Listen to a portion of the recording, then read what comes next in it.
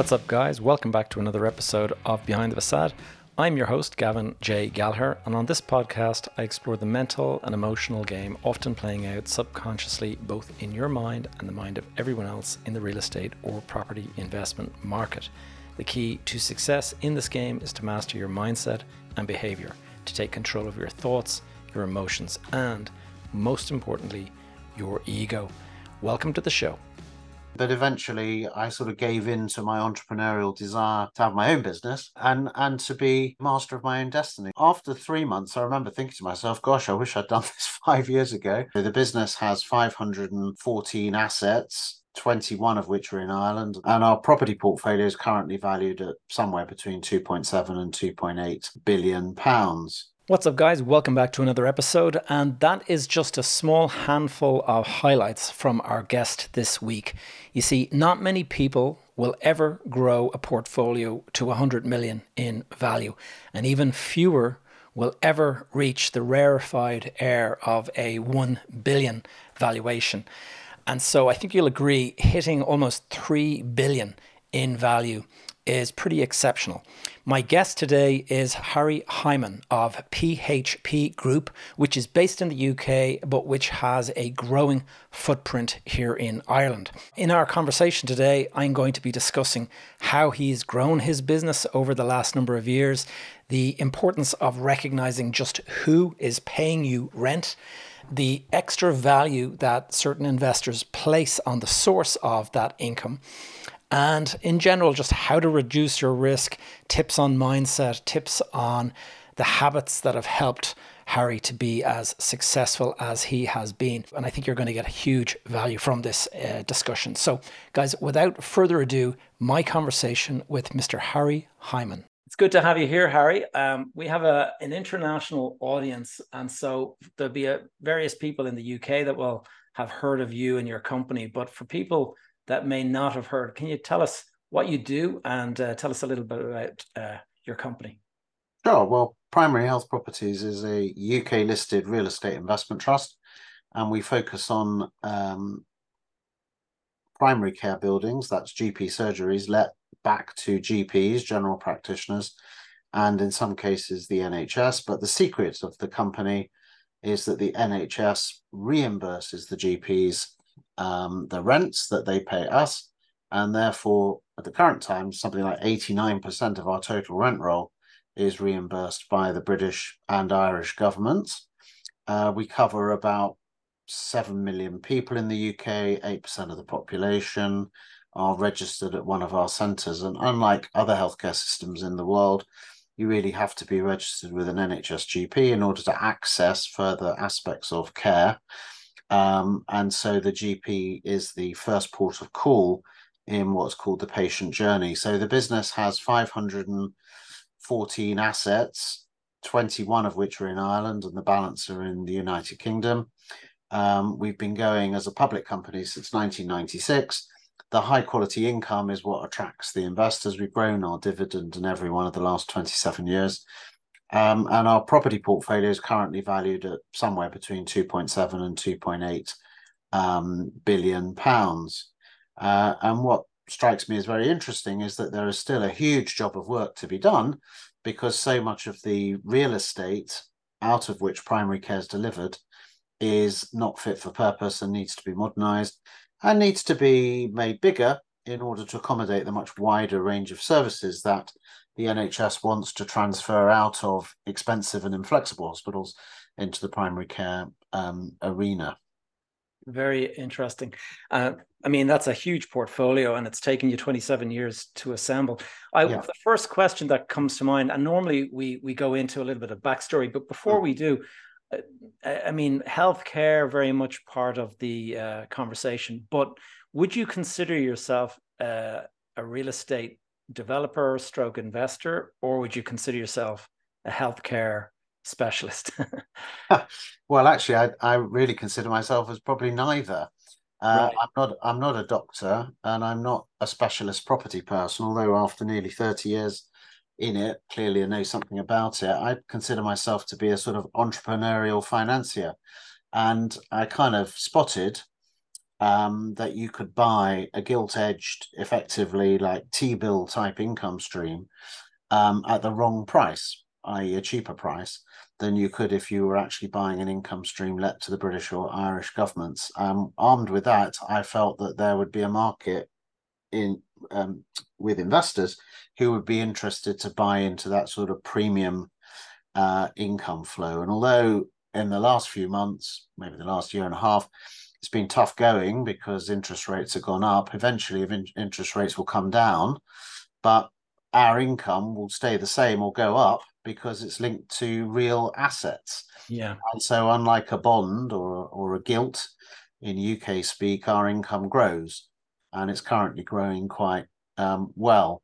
And that over the long term will produce superior return. So I think I consider myself more as a financier rather than a property or certainly not a healthcare expert. And Harry, can you just take us back to what kind of brought you into the world of business and finance and real estate? Sure. Well, going back to when I finished university, which is eons ago, I think I graduated in 1978. That's 1978, not 1878. I did actually stay on and do an extra year of research with a view to becoming some sort of, academic in historical geography, but soon found that really I wasn't cut out for that. And when you look at things that happen in your life, my decision to stop that in May 79 kind of coincided with the election of Margaret Thatcher, which seems like a long time ago, but she really did revolutionize and was a very radical shift from the early 70s, which was dominated by labor disputes and unionization, and Britain had the 3-day week. Yeah. And it was a rather awful place. And she kind of liberated the British economy. And on the back of that, I went off to become a chartered accountant because my dad, fathers are very important, aren't they? He said I should get some form of business qualification, and he was right. And I qualified as a chartered accountant at what was then Price Waterhouse, and then spent an amazing 11 years with a very entrepreneurial, very clever financier called Michael Goddard, who had a public company called Baltic, which had nothing to do with the Baltic, but it had a lot to do with financial techniques, asset finance, property finance, fund management, investment management, insurance broking. And it was a very dynamic time. It was the time of the Big Bang, radicalization or revolution in financial services. And you really had to be on your toes to keep up with Michael and the company. And I progressed very quickly.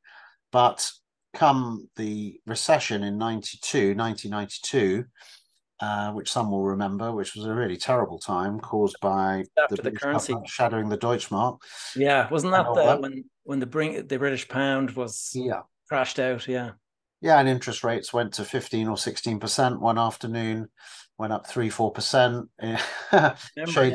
Shades of Liz Truss, but actually worse because it kind of destroyed a lot of British industry. Anyway, we got through that, and I kind of said to myself, this is very difficult, and if it's going to be this difficult, I might as well do it for my own account. And I discovered somewhere in that journey about GPs having their rent reimbursed to them by the government.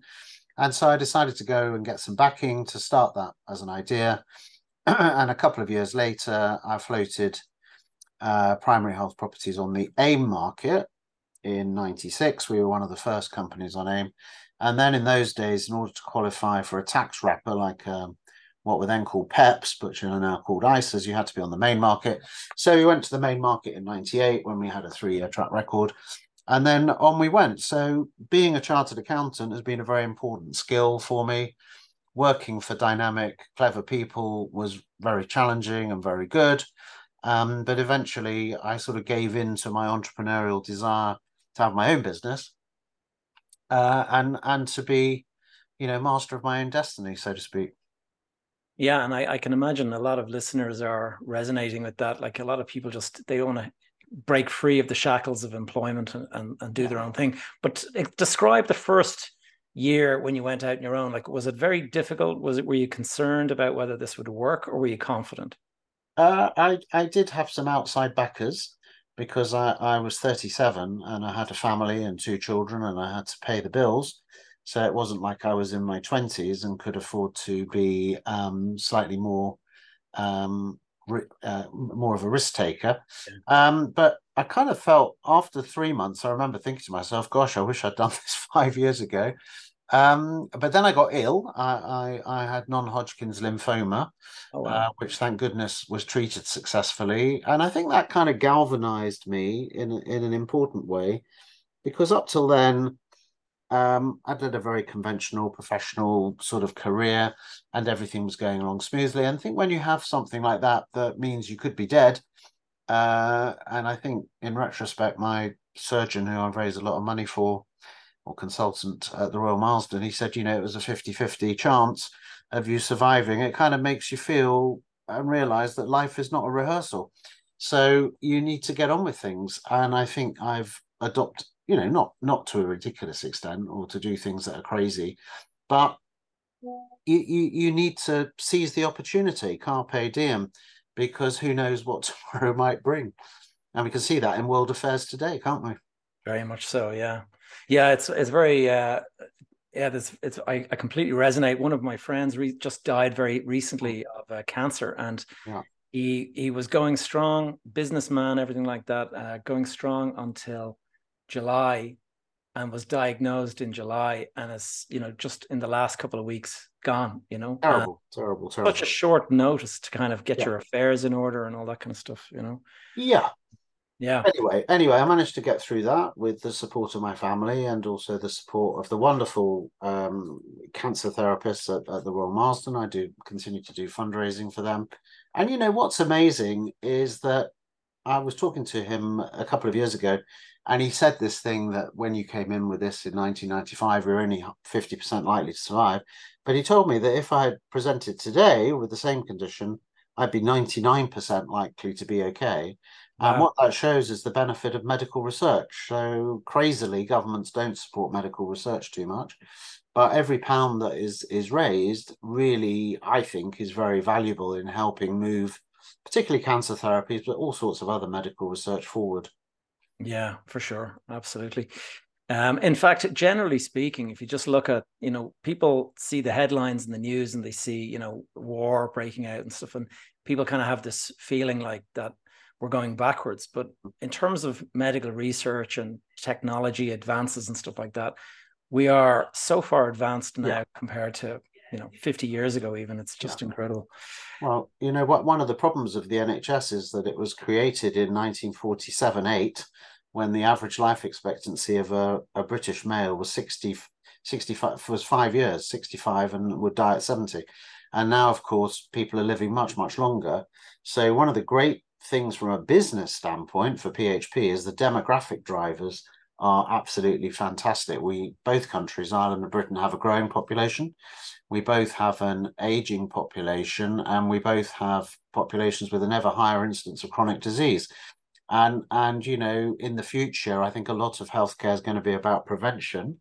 So there are several million type 2 diabetes sufferers in the UK, 95% of which is all reversible through diet and exercise, which is quite extraordinary.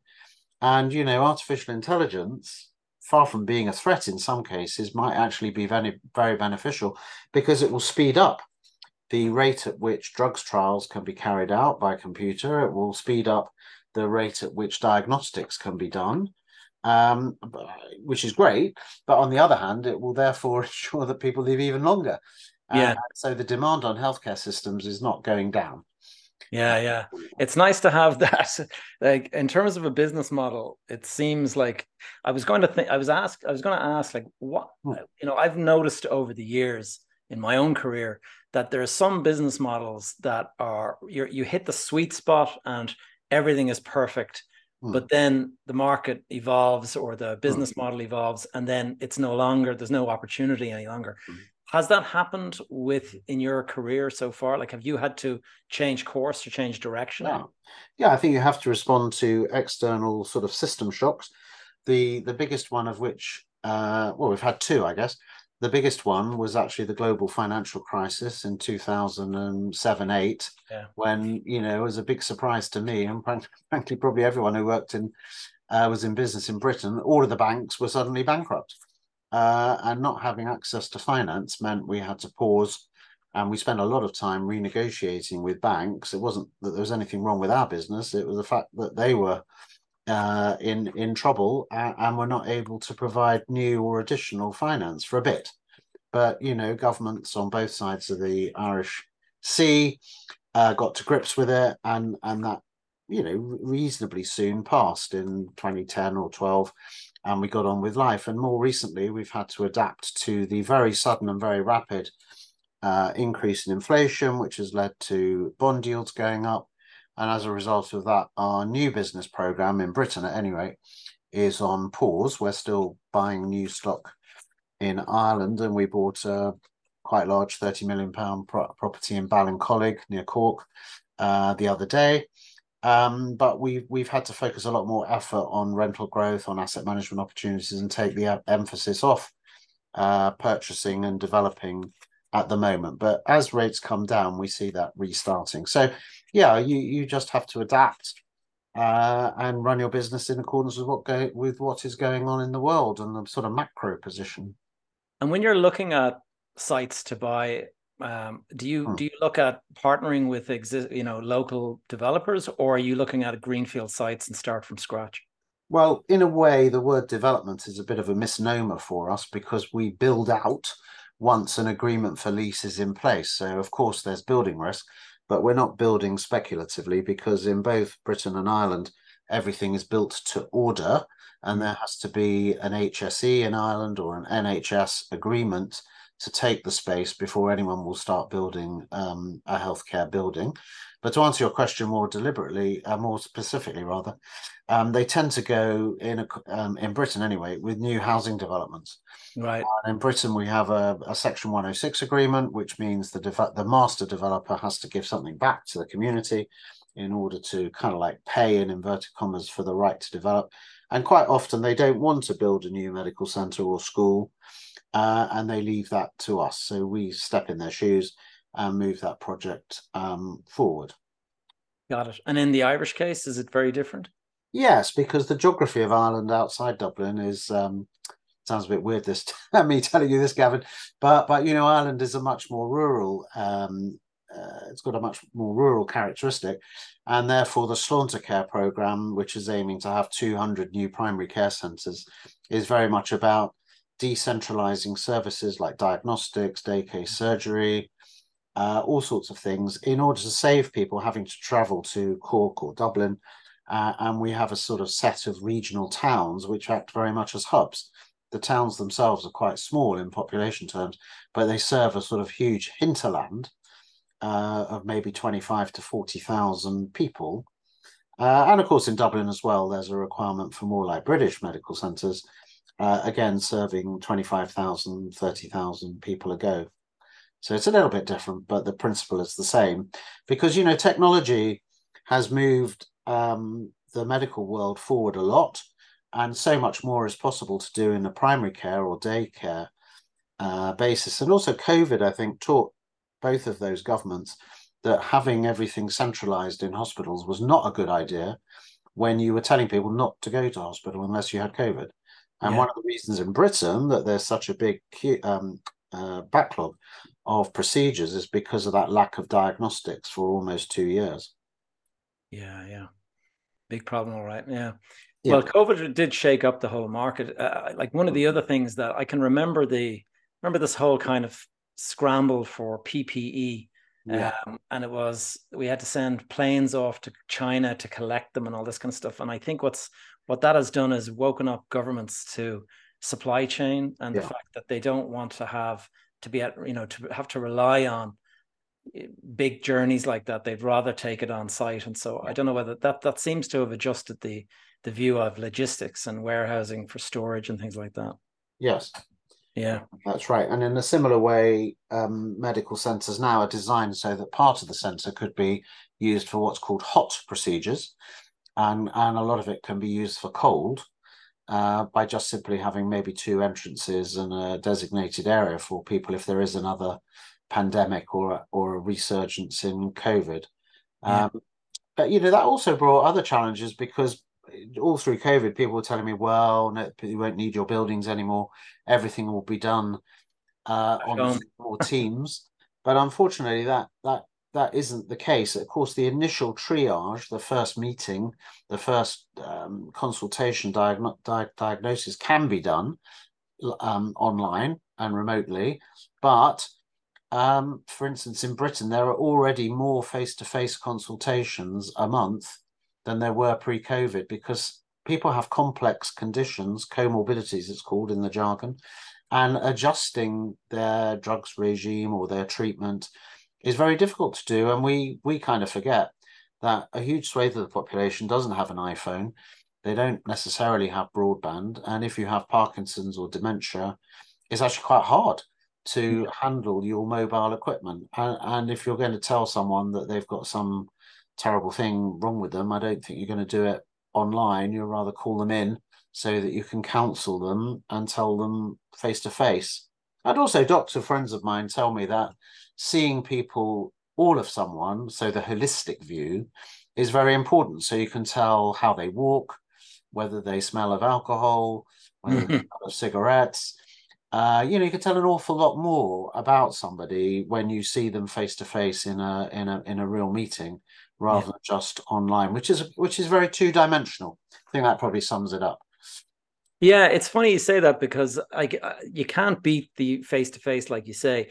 Yeah. But I have heard that there are obviously these technology entrepreneurs working on devices that you just simply breathe into it or whatever, and that'll diagnose or whatever. But yeah, I don't. But 15% roughly of our portfolio is used for mental health. 15% is used for what's called social prescribing, and this could be teaching people how to do exercises, teaching people how to cook, believe it or not, teaching people that having 8 pints of lager or Guinness every day and a few Mars bars and crisps is not going to be very good for their diet long term. Long term, and so people need. I don't think our medical centres are fuller than ever. And they nearly all renew and extend in physical footprint because of this extra demand to incorporate the services that are coming out of hospitals. Yeah.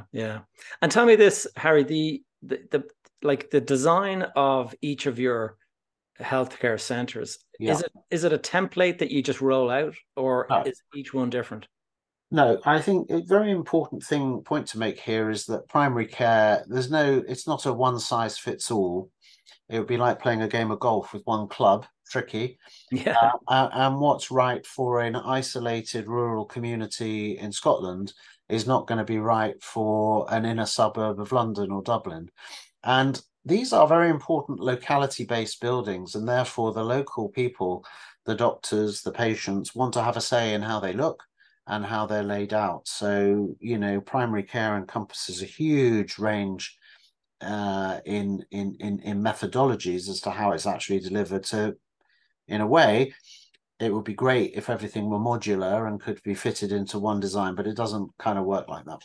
And when you say that people they want to say in it, like, do you actually have a consulting sort of period with them before you go for planning permission? Or there's something in Britain called the Local Medical Committee Council, and that has to approve all changes to health services greater than a certain amount. So, the local practitioners, patient groups are involved very much in determining the shape of their service. And the NHS is such a monolithic organization, employing 1.3 million people and with a budget of over 150 billion pounds a year, that it really does have to be decentralized. Otherwise, it would just never work unless it was a sort of Stalinist autocratic approach, which nobody really wants. Yeah. So, Harry, you've been working with investors since, well, is 1994 when you started working with investors? Well, it's when I started. I left Baltic, but I was working with investors and speaking to investors from 1983. Wow. So you've got it.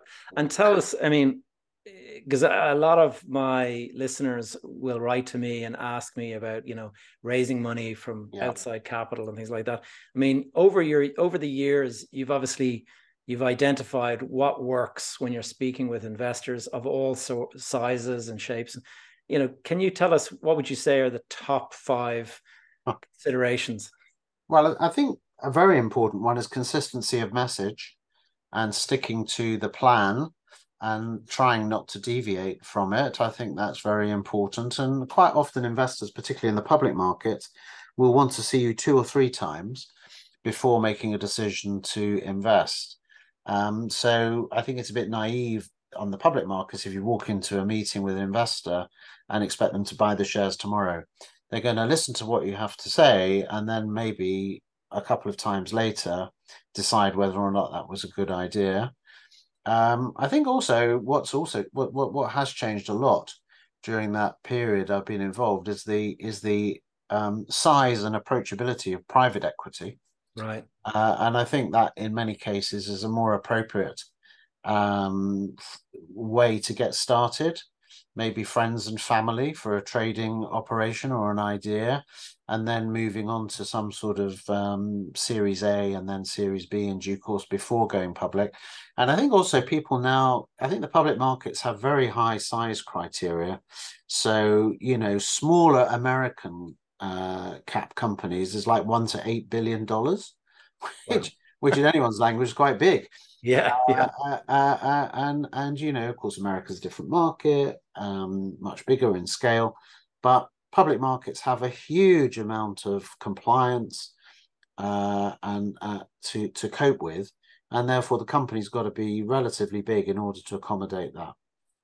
Yeah. So I'm not sure that was five, but there's a couple of pointers Nuggets. Yeah. there, and I think also another lesson that I've learned, which is not so much to do with public markets, but I think is a good one, is employ the best people you can, and don't be afraid of employing people who are better or could do some things better than you feel you can. Of course, as an entrepreneur, you probably feel you can do everything the best, Yeah. but actually, you probably can't. Yeah. And you might be better having more of a team approach to it. Yeah, I think though one of the strengths of an entrepreneur is the vision and the kind of conductor or the orchestral kind of Yeah, conductor approach. And you can have a little bit of expertise in everything, yeah. whereas you employ the experts who are domain experts in each field, but they couldn't do what you do. No, I think, Gavin, that's a really interesting point because I was just about to say that I compare it to conducting an orchestra. Or when I talk to my own team, I think it's a bit like playing rugby, which is one of my favorite sports. You could be the world's best winger, but unless you have a good scrum, you're not going to get any ball. Yeah. So we all got to move together as a team. Yeah. And again, you can have virtuoso players in an orchestra, but they're not all playing in time and not all playing to the same kind of general approach that the conductor's giving you. It would not sound good. Yeah, it's so true. On the topic of opera, we just mentioned there, I noticed that you founded the International Opera Awards about Yeah, 10 or 11 years ago. yeah. Can you tell us what motivated that? And Sure. Um, I do have an interest in a business that actually runs commercial awards, part of the publishing part of my private company, Nexus. And awards have been very success and are very successful. And I was wondering one evening at the opera, when it may not have been that interesting, why there was no set of international opera awards. So foolishly, to some extent, or typically, I took some counsel and went off and set them up. And they've evolved, and now I'm pleased to say that the opera world really likes them. And this year we just had last week the 23 awards in Warsaw, which is an amazing city, wow, with the National Opera of Poland and their leader Waldemar Dąbrowski. And we had a whole evening, a bit like the Oscars, in the Teatro Wielki, which was brilliant. And everyone wants to win. I think if you stand at the bottom of a flight of escalators, or you want to get onto a crowded train, it's not after you, after you, after you. But it's kind of human. The desire to win, I think, is very important, and not only desire to win, but also recognition in front of your peer group. yeah, So the awards have evolved. They're now in their 12th year. We give out 23 or so awards: best conductor, best revived work, best female singer, best male singer, best designer. And opera is an amazing art form. It probably involves 300 people to put on an opera performance, because not only is there an orchestra with a conductor, but there's a chorus, there are Yeah. principal singers, there are people that do the costume, the lighting, the sets, front of house. It's a big effort to put it on. And I think opera combines the best of drama and music and talks about basic human emotions. And I also feel that culture can be an antidote to angst. You know, we live in a very angstful world, I think driven by social media, driven by the pandemic, driven by the awful conflagrations we see in Ukraine and in the Middle East. And going to see a play, a film, reading a great book, seeing an opera can resonate with you and take your brain out of its normal patterns. And I think it was Shakespeare who talked about the harmony of the spheres. Music actually does something to the brain, or it does something Yeah. to my brain anyway. And it can really lift you out of your everyday cares. It's funny you say that. I can resonate, but not so much with music, but I go and I run in the mornings, and Right. I like to run to the top of a nearby mountain that's next to my house, and it's that exact thing. It's just getting away from the It's a pattern interrupt essentially, Yeah. and there's a creative flood that kind of comes with that is very refreshing.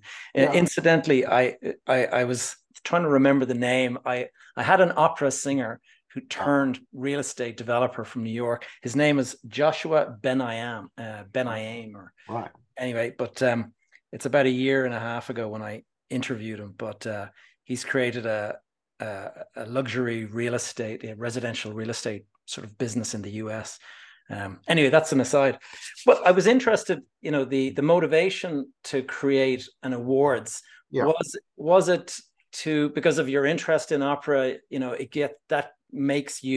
gives you access, or Yeah, was in a way, yes. I'm no longer shunned when I walk into opera houses because people are afraid of upsetting me, but I'm actually not a judge at all, because I don't know enough about it, candidly. And my partner, John Allison, who's the editor of Opera Magazine, he assembles an international jury. But right? going back to motivation, I really wanted the awards to be successful, because I wanted to raise money to give bursaries to aspiring talent in opera, because it's a very, very, very tough gig, particularly when Correct. younger people have left music school or the National Opera Studio. It's very hard for them to continue their career because they're waiting to be discovered, they're waiting to have roles. And even a relatively small amount of £3,000 to £5,000 can make the difference between someone carrying on and someone stopping. And although, for a lot of people that will sound like a ridiculously small amount of money, for someone from a humbler background, not with the bank of mum and dad to support them, so non-middle class background, it's essential that they get this sort of this sort of backing.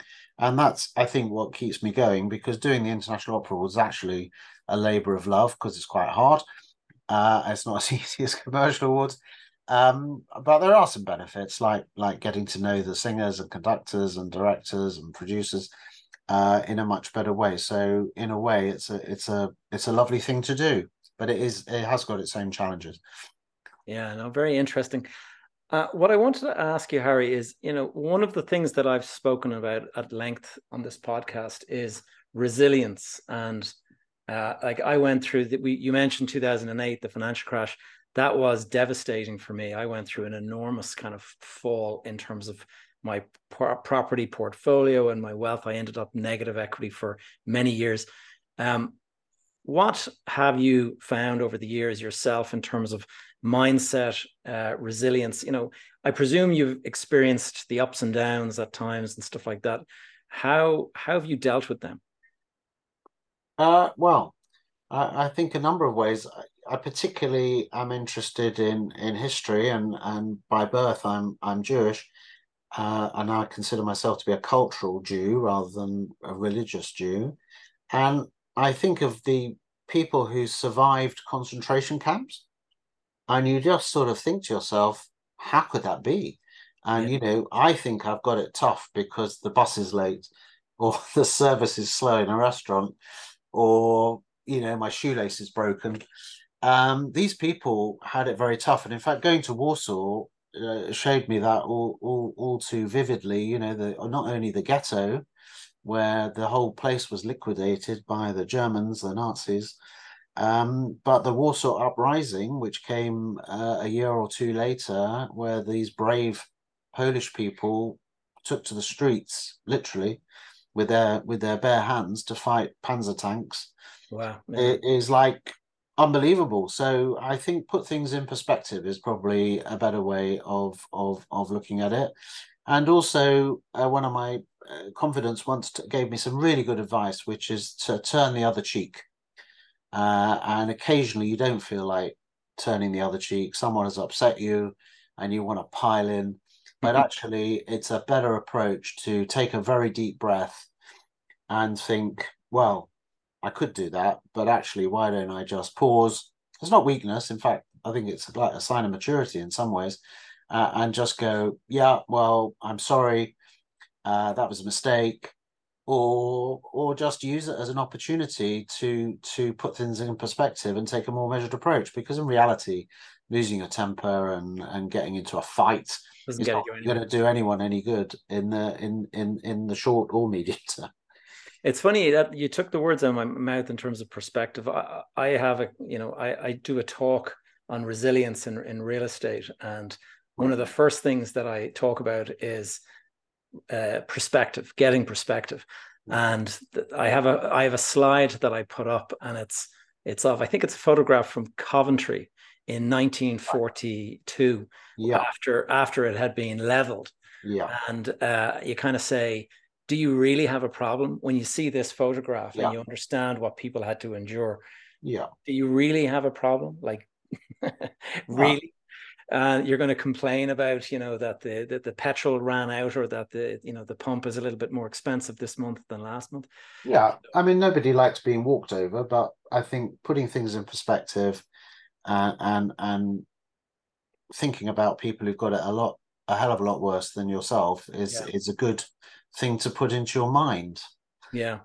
even if even if it doesn't actually calm you down too much. But we're all in incredibly privileged positions, generally speaking, in the Western world. And when you look at the terrible droughts and warfare in sub-Saharan Africa, Yeah. when you look at the ghastly scenes in the Middle East and in Great. Ukraine and Crimea, you just think, wow, Yeah. We we're are very we're we're, fortunate. we're all very privileged and lucky. Long may it continue. Yeah. Yeah. No, absolutely. Harry, I usually go into habits, and you've had a very successful business for now 27 years, and probably prior to that. Yeah. Can you just outline what you believe are the habits and behaviors that have really stood to your success? Like, what has been kind of a habit of yours that really you think would be probably one of the most um, what are the Okay. primary reasons, yeah, that you're successful?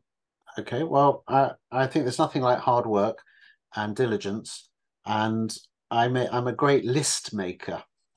I make a list in the morning of the things that I have to do, and I try and make it comprehensive, and I try and put the hardest ones first on the basis that I'm not going to put them off. And if I have to make a tricky call or have a tricky meeting, I'd like to do that and get that out of the way as soon as possible. And I do that every day.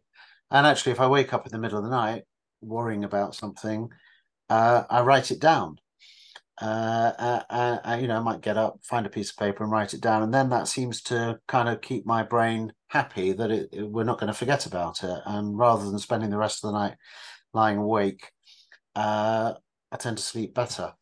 And I think the second thing that I would I would sort of give as a tip for people is to network. I like networking. I will not turn down um, an invitation even though I can't really see what the relevance is, I like to go. I like to meet people because you just never know. And in my life, I don't know what to call it, kismet, karma, whatever. Maybe not karma, kismet has played an enormous role. And if you don't go and you don't meet people and you just sit at home and mope, you're not going to get very far. And I like that. Maybe I'm just an outgoing person. And quite recently on a project, I won't go into all the detail, but I was thinking, do I really want to go to this drinks party tonight? I don't think so. No, it's going to be, it's going to be crowded. I'd rather go home and watch telly. But actually, I went and I met someone who was right, just the person I needed to meet. And I felt to myself, well, there you go. If you hadn't have gone, you'd never in a month of Sundays have met that person. And that's Serendipity. just what happens. Yeah, serendipity. There's a lot to be said for it, Yeah, isn't serendipity. That's a very good word. there? Yeah. Very much. And in terms of mindset, like I mean, we talked about perseverance and Yeah, getting perspective and stuff. yeah. But in terms of looking ahead and, your mindset around planning, the months ahead or the year Mm, ahead or anything like mm. that, how do you have any kind of habits or, Well, technique? I think it's a good idea to have a plan, and it's a good idea to make it to have some milestones along the way. And it's a good idea to celebrate some of your successes along the way. I'm not against doing that. Um, and I'm a great collector and probably consume too much wine.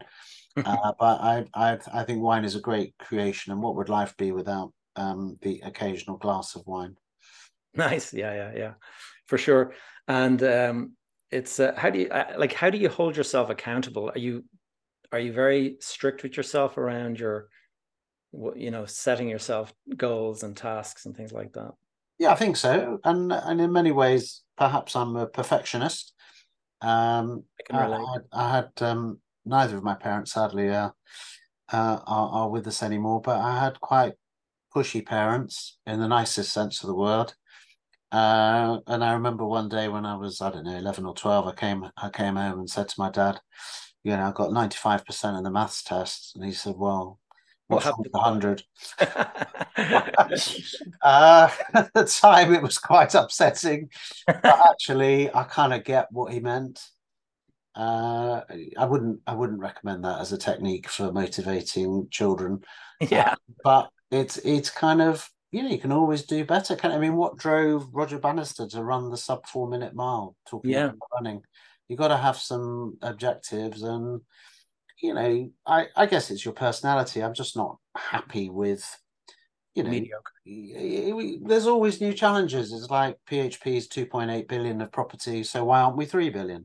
Yeah, And we want to grow our dividend, etc., etc. There's always things to be done, and there's more patients to be covered, and I think now giving things back to the community, like doing the Opera Awards. And doing mentoring and things like that, which I do, is very rewarding, and I feel that you can always do a bit more. do you have a kind of a guiding sort of purpose or mission that you kind of hold yourself to? Well, I'd like people to think that I'd achieved something, which I think we can say that I'm part of the way towards that at any rate. And I think it would be nice eventually for people to say that was a life well lived. Yeah, I can relate with that. Yeah, And legacy. not everyone is fortunate enough to be able to do that. Sometimes people's lives are taken away before they finished. And carpe diem, I think, is a really good phrase, because you just never know. Yeah, And never put off doing today, whatever the right phrase is, that you could do today instead of leaving it for tomorrow, because who who knows what knows? happens tomorrow. Yeah.